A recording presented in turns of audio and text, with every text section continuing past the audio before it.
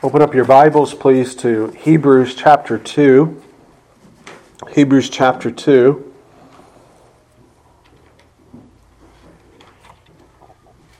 And beginning with verse 5, we're going to look together at verses 5 through 18 as I read. And Lord willing, come back and revisit the latter half of verse 9, where we left off last week with the phrase, tasting death for every man. And begin into verse 10 today. But to help us just really set the context of where we're at and to help me with my introduction, we're going to back up to verse number 5, where we looked at verses 5 through 9 last time and read all the way through 18. Follow along as I read. The word of the Lord says, "For unto the angels hath he not put in subjection the world to come, whereof we speak.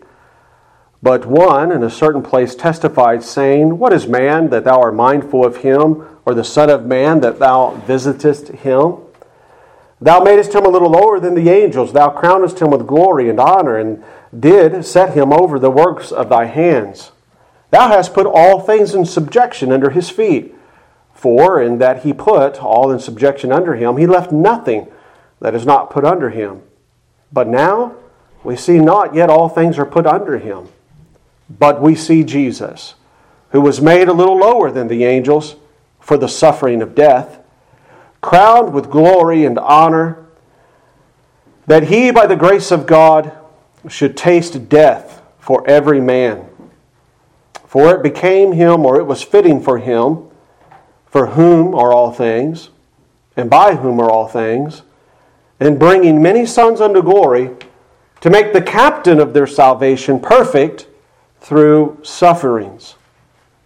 For both he that sanctifieth and they who are sanctified are all of one. For which cause he is not ashamed to call them brethren, saying, I will declare thy name unto my brethren. In the midst of the church will I sing praise unto thee. And again, I will put my trust in him. And again, behold, I and the children which God hath given me. For as much then as the children are partakers of flesh and blood, he also himself likewise took part of the same, that through death he might destroy him that had the power of death, that is, the devil, and deliver them who through fear of death were all their lifetime subject to bondage. For verily he took not on him the nature of angels, but he took on him the seed of Abraham, or the nature of Abraham. Wherefore, in all things it behooved him to be made like unto his brethren, that he might be a merciful and faithful high priest in things pertaining to God, to make reconciliation for the sins of the people. For in that he himself hath suffered being tempted, he is able to secure or help them that are tempted. And may the Lord bless the reading and the hearing of his holy word.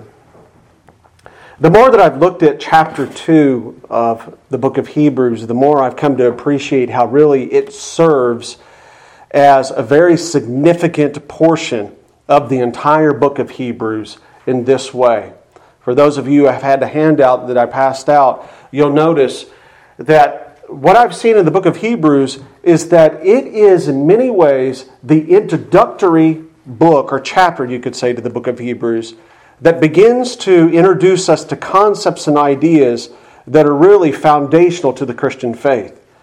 Those are, as you see in your handouts, the identification and the arrival of the Messiah, and also the beginning or the inauguration of the new covenant.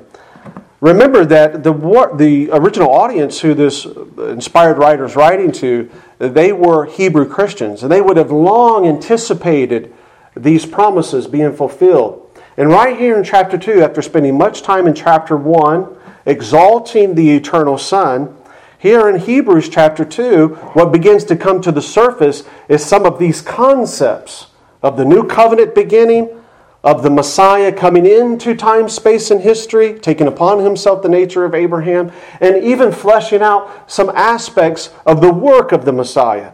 That is, him being a prophet, a priest, and a king. Now, consider with me, as you see in your notes, how the very chapter itself is structured. And to prove this, consider it this way. What I'm saying here is, you have chapter 2 of Hebrews here where we're at today.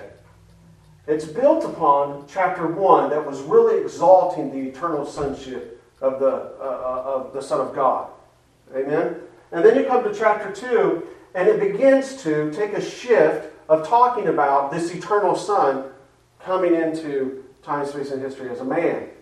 Now, this aspect and this understanding of the Messiah from chapter 2 here begins to, in a parallel way, run all throughout. You were going to hear a loud squeak if I did that. It runs all the way throughout the book of Hebrews. But there's another concept that the preacher of Hebrews also does, is he develops the reality of the new covenant and how it's superior, how it's begun, how it's perpetual. It will come to it will keep going to the end of this age. And so, consider with me just what we've seen so far, beginning with verse 5. How this begins to develop. It begins to come to the surface here in chapter 2. Last time we were in the book of Hebrews, we saw that in verses 5 through 9, the author purposefully brought our attention to the concepts of the covenant of works back in the Garden of Eden. That's why he imported into his message Psalms 110. He was forcing us as the church to look again at this whole idea of how God works with man. God intended for man to live with him in harmony, but man failed. God gave man a covenant which man was able to keep, but man chose to rebel. And therefore, it was going to need or require a Messiah. And we saw when we were looking at the proto-evangelium, that's just a fancy way of saying the first pronouncement of the gospel last week in Genesis 3:15, we noticed that there was a needed Messiah, right? To restore, to redeem, to correct. And so now you kind of see, just beginning with verse number 5, how coming to the surface are these ideas that are so fundamental to Christianity, right? They're not the entirety of the gospel, but without the promised Messiah being accomplished and realized, you don't have all the gospel, do you? Without the promise of a new covenant that through the Messiah will be accomplished for the redemption of people, you don't fully have the entire gospel, do you? You have many important parts of it.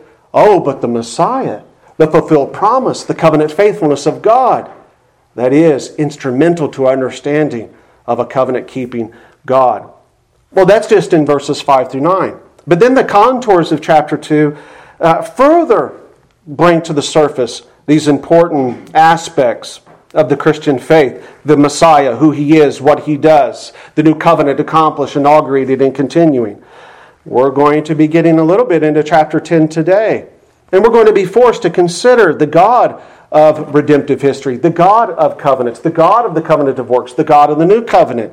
And we're going to have to consider his sovereignty and his work in bringing about redemption. This is what's going to come out in the first part of verse number 10 today. Well, this is instrumental in understanding key elements of the gospel and how someone's saved. So you see, these things are all coming to the surface of chapter 2 in Hebrews. He's beginning to bring them forth in his message, and then he's going to spend the rest of the message just really unpacking them and substantiating them. Verses 14 through 18. There is the new covenant, as you see in your notes, the new covenant reality of the Messiah being a high priest. Now, beloved, this is important. Let me just tell you why. Because the Hebrews who would have received this gospel have been taught all of their life that the Messiah is going to be a man from the line of David. He's going to be a king, a conquering king. But the high priest can only come from the tribe of Levi. And here, in the fulfillment of the new covenant, in the person and the work of the Messiah that's being brought to the surface here in chapter 2 and later expound throughout the rest of the book, the inspired writer is saying Christ fulfills all of those offices. The king, the high priest, and as a teacher and a proclaimer of truth, as we read in Matthew 7, the greatest prophet. And so all of these are fundamental to understanding of the Christian faith, of who the Messiah is. And it's all beginning here in chapter 2 of the book of Hebrews. Isn't that exciting? It's a map, you could say, of these two important truths that I put before you regarding the Messiah in the New Covenant. Well, how are we going to approach these sections, these remaining sections in chapter 2? How are we going to do that? Well, as you see there, we have to deal with what the Bible says in verse number 9, not skip over it, but line by line, verse by verse, book by book, we exposit the meaning of the text. And we're going to look at that phrase, tasted death for every man. Now, admittedly, this really kind of fits in the section of verses 5 through 9. And we ran out of time last week, but we got to pick up in verse number 9, accomplish that, and then we'll begin to move in the verses 10 through 13 regarding our union with Christ and God's wisdom of how He brings about salvation. So I propose we do that, and then we look at verse number 10 under 3 considerations. Obviously, we're not going to get through all 3 of them today, but we'll at least get to the first one, considering God of the covenants and His sovereignty and His wisdom. And so that's what we're going to operate under today. We're going to consider how He tasted death for every man, and then we're going to go into the first half of verse number 10, demonstrating or looking at, in this new covenant scheme, in this revelation of how God is going to save man, we're going to see a glimpse of the sovereignty and the wisdom of God. Well, let's look at verse number 9 together to get it wrapped up. You remember in verse number 9, starting off, there was a contrast with that conjunction word but we see Jesus, who was made a little lower than the angels for the suffering of death, crowned with honor and glory, that He, by the grace of God, or you could say by a demonstration of the grace of God, that He should taste death for every man. Now, the thrust of verse number 9 was showing a contrast of what the original man couldn't do in verses 5 through 8. And then we see in verse number 9 that Jesus came by the grace of God, was given His only begotten Son by the grace of God, in order to restore the original position that man was intended to have. And so this is why Paul identifies Jesus as the second Adam, as to where the first Adam, which we are all descendants of, failed to do what he was supposed to do. So that was the real main thrust of that section between verses 5 through 9. But then you got that little phrase at the end. How was Jesus to do this? What was part of His method of doing this? By the grace of God, He would taste death for every man. Now, in a very simple biblicism, Sarah, we could look at that and we could say the Bible says that Jesus died, tasted death for every man.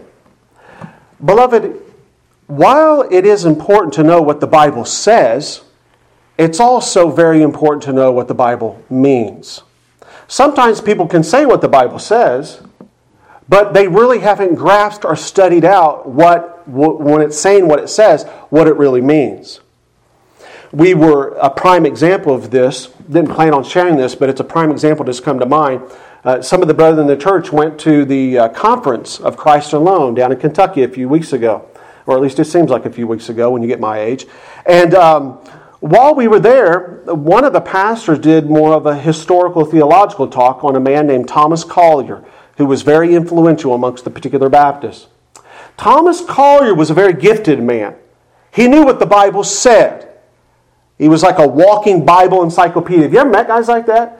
I wish I had that gift of being able to memorize Scripture like that, and using it in that way. So Thomas Collier was this guy. He wrote 37 books, was asked to produce a confession for the western part of England, the particular Baptist associations there. He was asked to write a catechism. He was asked to come and fill pulpits. One of those kind of guys. He would be the guy who was speaking at the G3 conference nowadays, you could say, right? So Thomas Collier's there. But what Thomas Collier did was, while he would say what the Bible said, he held very dangerous views of the doctrine of God and the doctrine of the Trinity, i.e. also, by implication, the doctrine of Christ.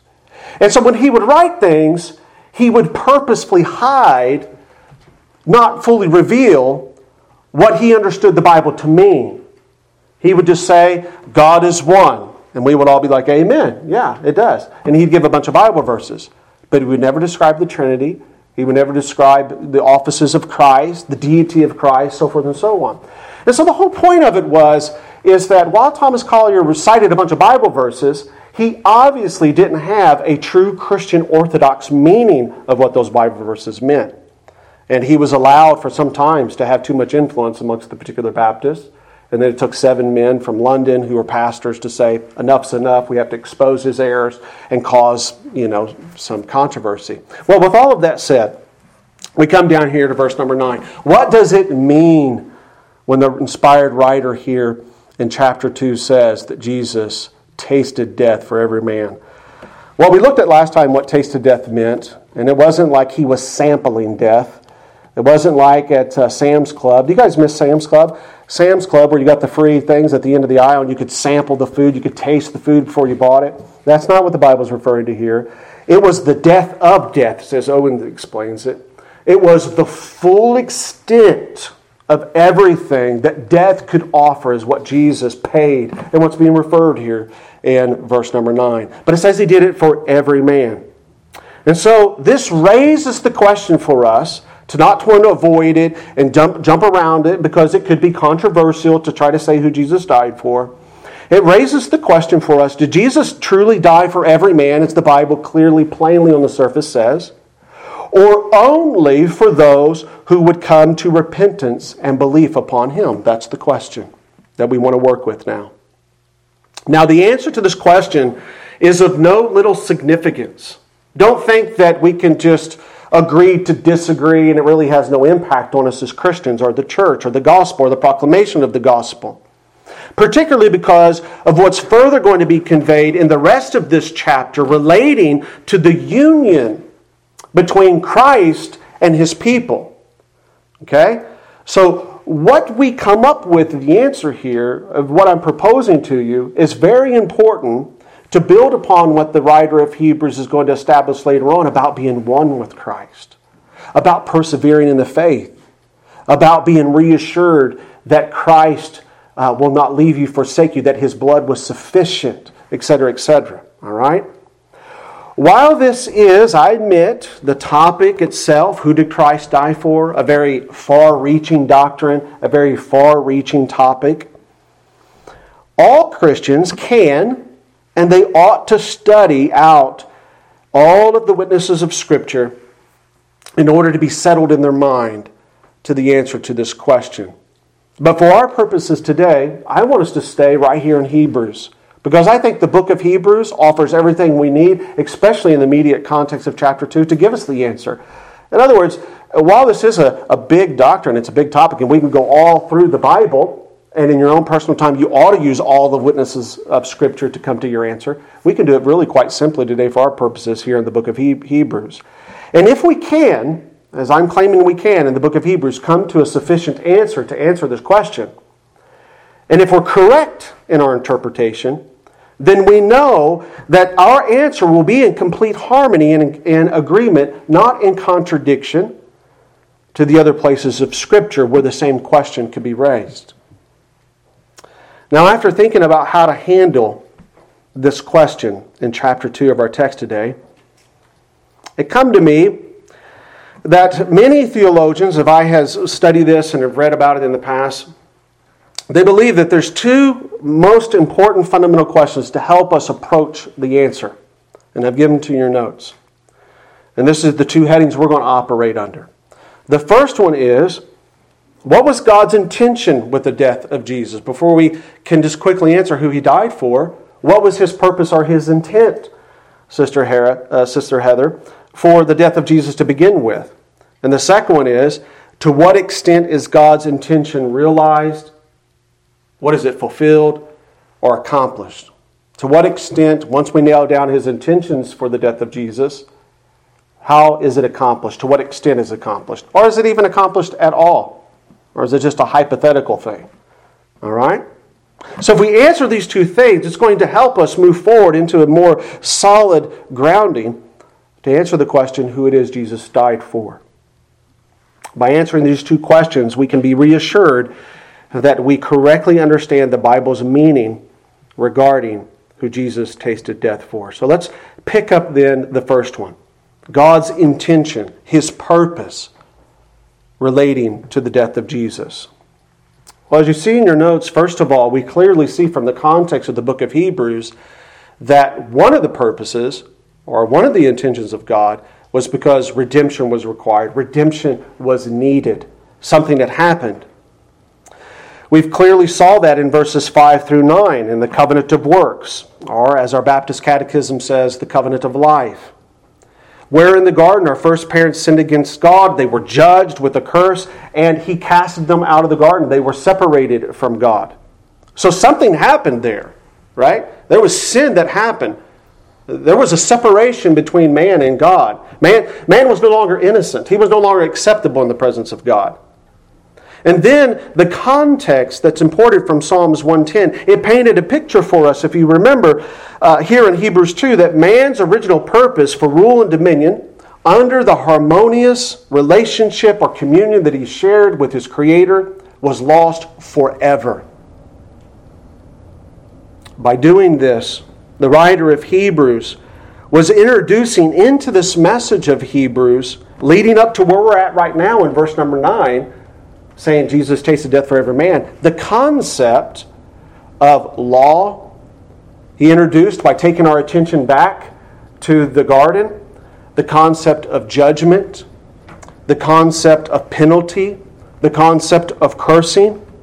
And then just in case we miss that concept from looking at Psalms 110 as he used it in verses 5 through 8, later in the epistle to the Hebrews, he reiterates this idea of judgment, penal payment required, all throughout the book of Hebrews. He does it just in our verse 17 here, where he says there was reconciliation. Well, why is there reconciliation needed? Because there's those concepts behind that whole idea of redemption and reconciliation, of judgment, of cursing. Things needing to be made right through a mediator. He does it in chapter 9. He does it in chapter 7. And so this concept of redemption needed is all throughout the book of Hebrews. And so it's given us, as we understand, some idea or understanding of what was God's intention and purpose of the death of Jesus. It has to be connected in some way with judgment, penalty, and cursing that man incurred upon himself for his sins. Thus, regarding God's intention of Jesus tasting death, our understanding of it can't possibly be separated from this concept or being connected to it, and furthermore required by God for the appeasing, or as the Bible language used, it's a legal term, the propitiation, big word, just means legally satisfying God's wrath against rebellious sinners. That's important. Because when we hold up that truth of the purpose or intention of the death of Jesus, we are at the very same time honoring the attribute of God in His holy righteousness and justice. We can't divorce the intention and the purpose of Christ's death from those concepts, because then we're not given due honor to how God reveals Himself in the Bible, particularly as we considered last week in the garden. He's a holy, righteous God. He has to judge sin. He has to get it out of His presence. But secondly, what we learned in verses 5 through 9, seeking to try to understand the intention and purpose of the death of Jesus on God's part, that there was a sacrifice required. There was sacrifice. Redemption was needed. Something had happened. Man was lost forever. But how was it going to happen? It had to happen through a sacrifice. God's intention required the death of Jesus, we saw, in connection with judgment and penalty against sinners. And it was undeniable last week in verses 5 through 9 of explaining why it was necessary for the eternal Son, described in verse number 1. 2, look at your Bibles in verse number 17 today. It was required for that eternal Son to be made, or you could say incarnated, like unto His brethren, meaning man, in order, the Scripture says in verse number 17, to make reconciliation for the sins of the people. And likewise, this concept of reconciliation, or its sister concept, redemption, we see is the driving intention. It's the driving purpose of why God purposed Jesus to die. Reconciliation and redemption, connected with penal, legal substitution, connected with judgment, connected with cursing. All of that's mixed in to our understanding, biblically speaking from the witness of Scripture, to why God intended and purposed Jesus to die. With these two considerations now in our understanding, we can responsibly conclude that according to the inspired writer of Hebrews, the intention and the purpose of God regarding or connected with the death of Jesus was that Jesus would take upon himself the penalty the sinner deserved in order to propitiate or to legally satisfy, to legally appease the wrath of God against that sinner, and thereby God as holy and the sinner as unclean, as guilty, could be brought together. By the death of Jesus, sinners would be atoned for, we see in verses 5 through 9. And thus they would be made right with God. They would be forgiven. Just like the animal sacrifices were offered in order to take the punishment for the sinner in his stead when he brought it forth every year in the Old Covenant, we clearly understand here that one of the purposes, one of the intentions of God for the death of Jesus was in a very similar way, but be careful, it was in a much more different and powerful way. Jesus, like the animal, taking the punishment for the purpose, the rebellious sinner who actually deserved it.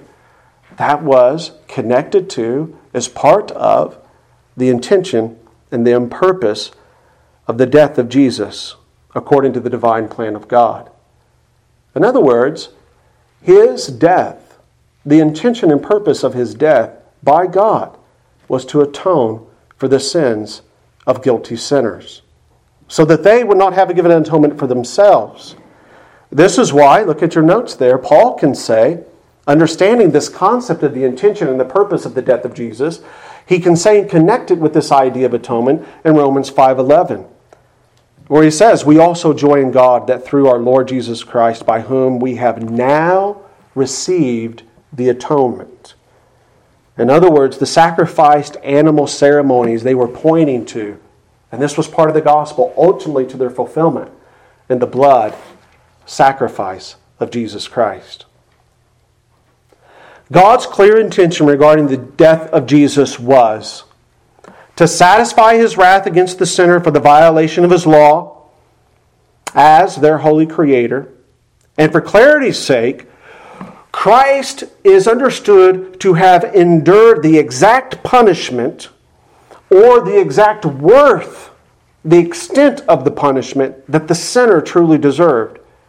The writer of Hebrews can't teach this more simply, more clearly than he has already done in chapter 1, verse 3, as he's doing now in chapter 2, and as he will do as he goes on to expound about the work, the priestly work of the Messiah. Jesus took upon him every individual's sinner's punishment that they deserved in its fullest. This is somewhat understood. I didn't plan on going this direction, but it's helpful here, as we just alluded to the old covenant by which, a man would come, and for his individual family, he would come and he would bring a sacrifice. He wasn't bringing the sacrifice for his neighbors and for everybody else. It was very specific. It was just for his family in that covenant arrangement. That's what he was required to do. And so, I say all that to say that it would be a mistaken notion that Jesus died upon the cross and took the punishment for a random or collective unnamed or unknown people, right? That's what I'm getting at there when I'm stressing the point that he actually took upon himself real punishment that specific individuals truly deserved. Now, those who deny this truth that I just expressed, that the intention and the purpose of the death of Christ on God's side was to receive and take upon himself and endure the wrath and the punishment that individual rebellious sinners deserved.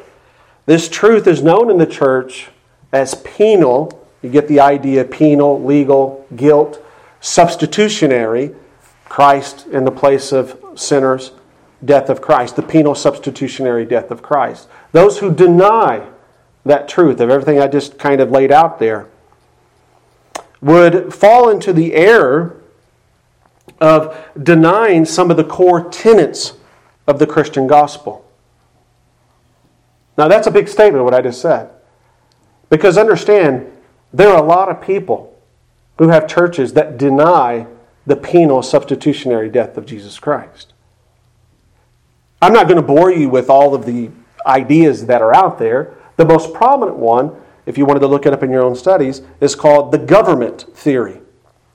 The government theory, where Jesus really wasn't penalized by the Father, but the cross was just a demonstration for us to look at, and his sufferings were to be an example of the grossness and the harshness of sin and how it displeases God, and therefore as the sinner looks upon it, his conscience is pricked of how awful this is and how much God hates it, and he would repel from sin, and he would want to receive the gift of life and the gift of newness of life, the blessings that Christ can offer to help him stay away from that. That's called the government theory. Many of you have probably heard of a famous revivalist by the name of Charles Finney. He held to that theory. Jonathan Edwards, many of you know him. Very eminent man in American history and the Christian church, Protestantism particularly. His son, Jonathan Edwards the Younger, held to that theory. It's debatable whether Jonathan Edwards held to it. I'm not a scholar of Jonathan Edwards. I don't know that. But there's many people, particularly in classic Methodism, it's popular in the Church of the Nazarene, who hold to this view of government theory. Another one is moral theory. You can look that up. Satisfaction theory. But all of them have this one common thread.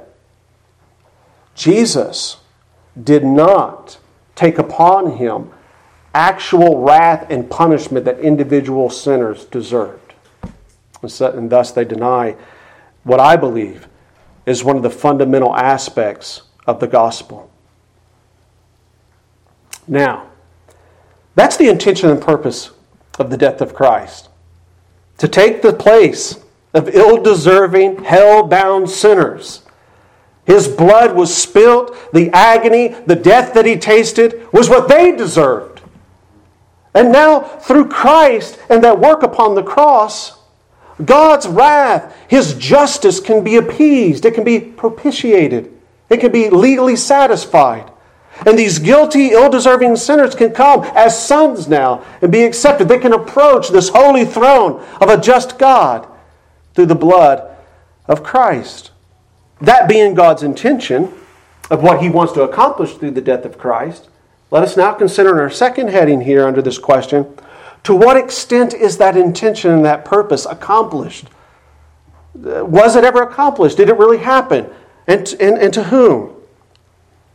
Well, I think the first you see in your notes there thing we have to consider is that, yes, a real transaction, a real penal substitutionary transaction took place, beloved, at the cross. Christ did die for you today. Here, if you repent and you believe upon his gospel and you daily come to feed upon that ever-flowing fount of forgiveness at the cross, know and be assured that, yes, God's intention and purpose through the death of Christ to pay for your sins, it was accomplished. A real transaction, as you see in your notes, took place. Did Jesus' death actually atone for an individual sin? Did it truly reconcile hell-deserving sinners back to God individually? Well, I hope you would agree as we read the text this morning from Hebrews 2, for us to rightly understand verse 9 and what the intention of what this author meant, let us take heed that I believed he thought it did accomplish that. We see that all throughout chapter 2.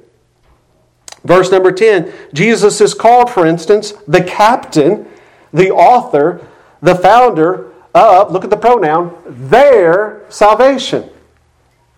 These individuals, he, she, joined together in a plural pronoun, their salvation. So whatever you want to make of the answer, the inspired writer of Hebrew, he definitely was under the impression by the Spirit of God that it was accomplished, that a transaction did take place, that God's intention and purpose of the death of Jesus was realized, right? It wasn't something that was going to happen in the future. It wasn't something that made it possible or a chance. He's writing as though this has taken place. And Jesus was the captain of their salvation. In other words, the individual fallen, sinful sons of Adam who in verse 13 are described as those who God has given unto Jesus, they are truly blessed with actual forgiveness and penal atonement. Jesus truly and completely took the penalty of these sinners that they deserved, and thus is why he can rightly be identified as the captain of their individual, their particular salvations. This truth of actual redemption taking place, not a possibility, not a hypothetical. This truth is reiterated throughout the epistle, not just this one example. Consider, as you see in your notes under this heading, from Hebrews 9, 11 through 12. And again, I'm just trying to establish this case from the book of Hebrews. I'm in by no ways running away from that historic Protestant hermeneutic of allowing Scripture to interpret Scripture. Like I said, I just want to keep us kind of anchored here, because if you let me loose all throughout the Bible, we'll never get through this, right? So let's just stay here in the book of Hebrews. Look at Hebrews 9, 11 through 12. This is again reiterated, that the author understood that this was accomplished. Christ appearing, it says, as a high priest of good things to come, by a greater and a more perfect tabernacle, not made with hands, that is to say, not of this building, neither by the blood of goats and calves, but by his own blood he entered in once into the holy place. Listen to this definite article of something being realized and accomplished. Having obtained what? Eternal, there's that word, redemption. Redemption for us. The word redemption, the word reconciliation, it carries with it all those concepts of the intention and the purpose of God requiring a death of His only begotten Son. And so it's all throughout the message of the book of Hebrews. So I hope you would agree with me that it is undeniable that God's intention was truly accomplished, at least in the mind of this inspired writer. The victorious captain of man's needed salvation actually did secure redemption for sinners, didn't he? He actually secured atonement.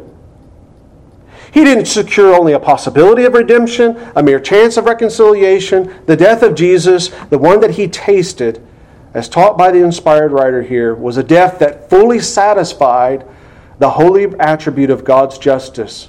And God, we know from the book of Hebrews, He accepted it. As the righteous, holy judge, He entirely accepted, He was appeased, He was satisfied with this substitutionary death of His Son.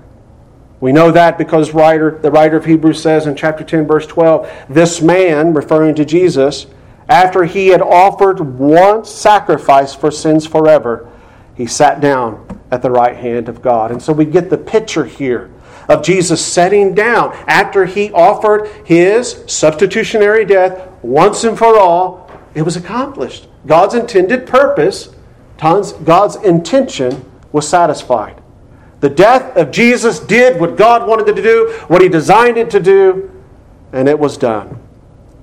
But if Jesus actually accomplished redemption, if by His death He actually atoned for sins, if He, beloved, was so successful in fulfilling the intentions and the purpose of His Father, and was to the extent so successful that He could sit down at the right hand of the Father, as we've considered before in previous messages, to whom are the recipients of this great accomplished redemption? Is it every single man? Is it every single person? The recipients, as you see in your handout, the Bible teaches us, are particular. The recipients of this accomplished atonement of Jesus for sinners is limited. It's not universal. Not every man, as our text says today, has been reconciled unto God, as the Bible plainly teaches, has been atoned for by Christ, has had the wrath of God against their rebellious sins forgiven and appeased. This is perhaps more directly related to the question that we've been considering, isn't it? Who are the recipients of the atonement? What extent of the human race did this actual atonement and redemption apply to? We could ask it that way. Or very simply and most commonly how it's asked is, for whom did Jesus die. Well, again, let's allow chapter 2 and our immediate context here, where we find this phrase in verse number 9, to have the first voice before we go anywhere else.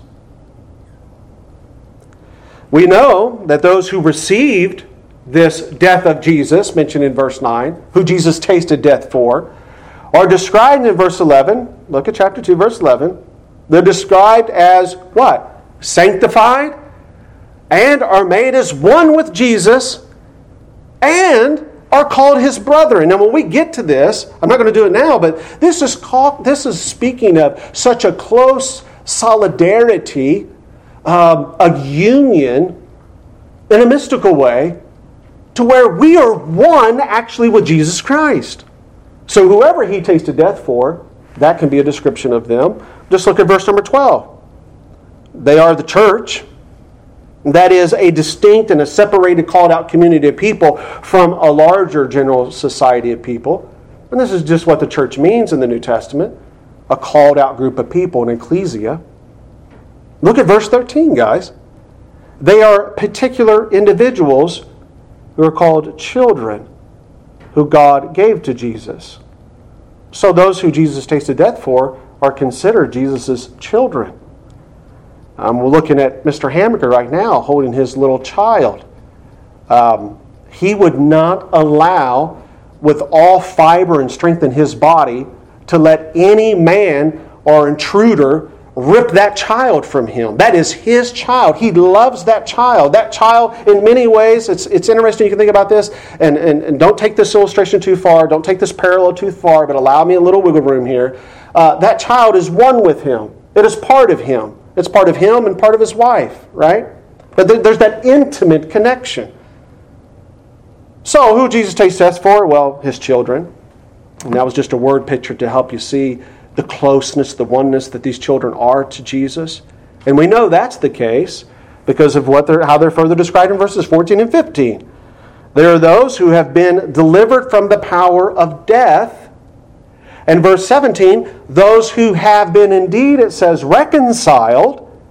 So it's been accomplished for them. And those who Jesus is now, in the word picture I'd just used with Mr. Hamaker, are being faithfully ministered to, mercifully ministered to by their high priest, Jesus Christ. To continue the word picture, when Mr. Hamaker's children get hurt, he doesn't say, hey, just tough it up and, you're bleeding, you got to cut, and just ignore it. No, what's he do? He tends to them, doesn't he? He cares for them. He ministers to them. A lot of us dads, what do we say? Your mom has the first aid kit, and we tell them to send them to mom, but you get the point there. All of this, just in the immediate context, beloved, is a clear portrait of the church of Jesus Christ. Those who through God-granted faith have laid hold upon the gospel which Jesus preached Himself in Mark 1:15. The kingdom of God is at hand. Repent and believe. Those are the ones who He sees as His children. Those are the ones who His redemption has been accomplished on their behalf. They are the ones who He has particularly accomplished the atonement for. Thus, at least here, at this point in chapter 2, those for whom Jesus died cannot be correctly understood as every single human person. I hope you would agree with me. Because not every single person can properly be described in the terms that chapter 2 just set forth. The phrase in verse number 9 cannot mean that Jesus died for every person. But as you see in your notes, it must rightly mean, when we see what the Bible says here, and this is true elsewhere in the Bible, beloved, it must rightly mean that Jesus died for only believers without any distinction of being a Jew or a Gentile. Or to put it another way, He died for every kind of man who are among the sons of glory. Now, immediately you're going to be charged. Well, you just changed what it said. No, I didn't change what it said. I just explained to you what it meant. I'd explain to you what it meant. And honestly, that interpretation isn't far out there either in the immediate context, because consider, there are many things that I told you on the board that are being introduced to these Hebrew Christians that were altogether new. that the Messiah was going to be holding 3 offices, not just one of the king. Well, that's a new concept. The kingdom of the Messiah was going to include Jews and Gentiles, not just the ancient Israelites. And so it would be totally appropriate for any gospel minister speaking to a society or a group of those who were in Judaism, reared up in Judaism, etc., when they're understanding the fulfillment of the Messiah in the new covenant, that is the gospel, that it's reiterated to them that He is the Messiah for every man, every kind of man, not just you Jews. And so how you see, I hope you would agree that that is a faithful interpretation. If one decides to turn this truth that I've just laid out on its head and conclude that Jesus in fact did die for every single person and that all will go to heaven because He accomplished reconciliation, and reconciliation and redemption comes with all that other stuff that a person gets, that view is known, as many of you already know, as universalism, those who believe that. But that view, as I said earlier, doesn't account for the biblical evidence that demands we reverence the attribute of God's justice. God's justice. If one wishes to go another route and conclude that Jesus, while, yes, having died a death for all men, He actually atoned for the sins of all men, and therefore His atonement, His death, it's unlimited in its sufficiency or in its adequacy for all men. While they will acknowledge that, well, he died for all men, but it's only particularly applied when a person appropriates it to himself. If someone wants to take that route, well, such an account, I believe, would deny the biblical evidence that demands we honor the attribute of God's love. Well, what do you mean? How does that deny that? Because, beloved, with the idea of Christ dying specifically for those who Jesus gave Him, you need to take a step back and you need to remember what we learned in verses 5 through 8, that we all deserve damnation. We all have sinned. We inherited sin from Adam. We have willingly sinned. And we loved that darkness. God didn't need to save one person. And so to fully grasp this concept and this idea of the atonement and the preciousness of particular or limited atonement, get that view of the mass and the sea of humanity, all deserving no goodness. Me and the brethren were talking before the church service started. And we were talking about this aspect about, really, if you think about it, we don't deserve 1 ounce of comfortability in this life. We don't deserve a good, clean glass of water. We don't deserve this beautiful sunshine that many of us enjoyed coming into church today. In view of verses 5 through 8, how could in the world Jesus taste death for any of us? Oh, but He did. For those who the Father gave Him, He was made, verse 17 tells us, as a man in time, space, and history to take their specific penalty and punish it that they deserved. That they deserved.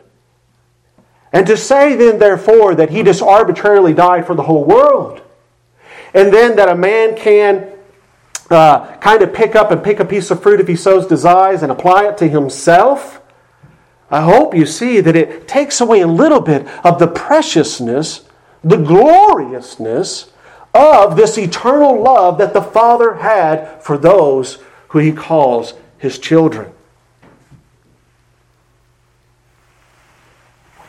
It takes away from many other aspects that we hold dear to the tenets of the gospel. But listen how, I've given it to your notes, Dr. Robert Paul Martin comes at it in commenting in this verse. He says, in this context, referring to our question here, the phrase, for every man, he says, in this context, we may not extrapolate from the writer's language to speak of all men without exception, as is sometimes done. We've accomplished that.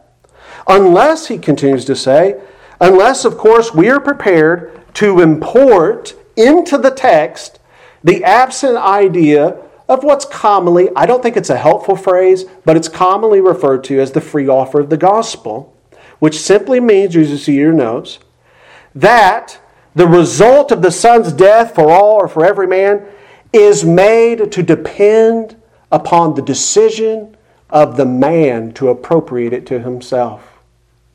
God's love for His church, the cord is much more secure and strong than that, than depend on man's autonomous, free decision to accept it. He loves His church, and He's going to make sure that His intended purpose that Christ truly accomplished is brought to bless His church. As I said before, the answer to this question as we transition and we move away, and we're going to have to conclude here. So here's our applicatory thought. We do not have time to get into verse number 10. And you know what? That's okay, isn't it? The answer to this question, who did Jesus taste death for, must be settled in our minds, beloved, because when it is not, we will in many ways forfeit the blessed truths and new covenant realities that then begin, as I said at the introduction of the message, begin to be developed in the book of Hebrews, which are all intended to aid and to help the assurance of these Christians to persevere in the faith. If Christ didn't actually take your place upon the cross and endure that wrath, well, then there's some element that you still have to pay, isn't there?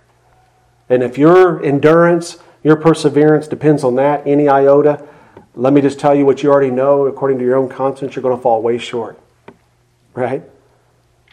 And if Jesus just paid a general, adequate atonement upon the cross for all the world, and it only is made special, it's only applied effectually by a man's arbitrary decision, whether he wants it or not, or reject it if he may, I hope you see that cuts short the exact love of God that He has for His church. He will make sure that the accomplishment of Christ's payment on the cross is applied to us, will continually be applied to us, and this is what the writer is nailing down here in verse 9, will reiterate throughout the book entirely, so that they can be constantly secure and know that they're standing before God rest. This is a common theme so far in Hebrews, on Christ and Christ alone. Nothing else will help us persevere in the faith than that. Constantly looking to Christ and Christ alone. Let's go to the Lord in prayer. Oh, gracious Father, we do, Lord, thank You for giving us Your word that truly interprets itself. We thank You, Lord, as we were wanting to sincerely know the truth of the question here today, for whom did the Savior, the Redeemer, the great mediator between You as a thrice holy God and guilty sinful man, whom did He die for? And Lord, in Your blessed kindness, we didn't have to go very far actually today. The Bible answers this question, the immediate context of Hebrews, the book of Hebrews, and even chapter 2, answered the question for us. It is those who could be described as Your children. And Lord, we thank You that it is a reflection of Your unique, and as we will learn as we go through this book, Your eternal and purposeful love for all of those who, when You send the Spirit forth to prick their heart, Lord, they repent and they believe upon the good news of the gospel of You loving them through Christ, although they illy deserved it. Lord, we pray that You would help us to further study this truth out as it adds further catalyst strength to the foundation of our Christian faith. Because no doubt, as we read in Matthew chapter 7 this morning, the storms will come upon our house of faith, that is. And if we have sand under us, Lord, and we don't have a settled mind and understanding of some of these biblical truths, our foundations can be washed away. Help us, Lord, I pray, by Thy blessed Spirit, to always be attentive to the truth of Christ and Christ alone. We worship you, Christ. We bless you, and we thank you, as we will get into more next week, just what it really truly costed you to come and to pay the price that none of us could pay. We pray these things in Christ's holy name. Amen.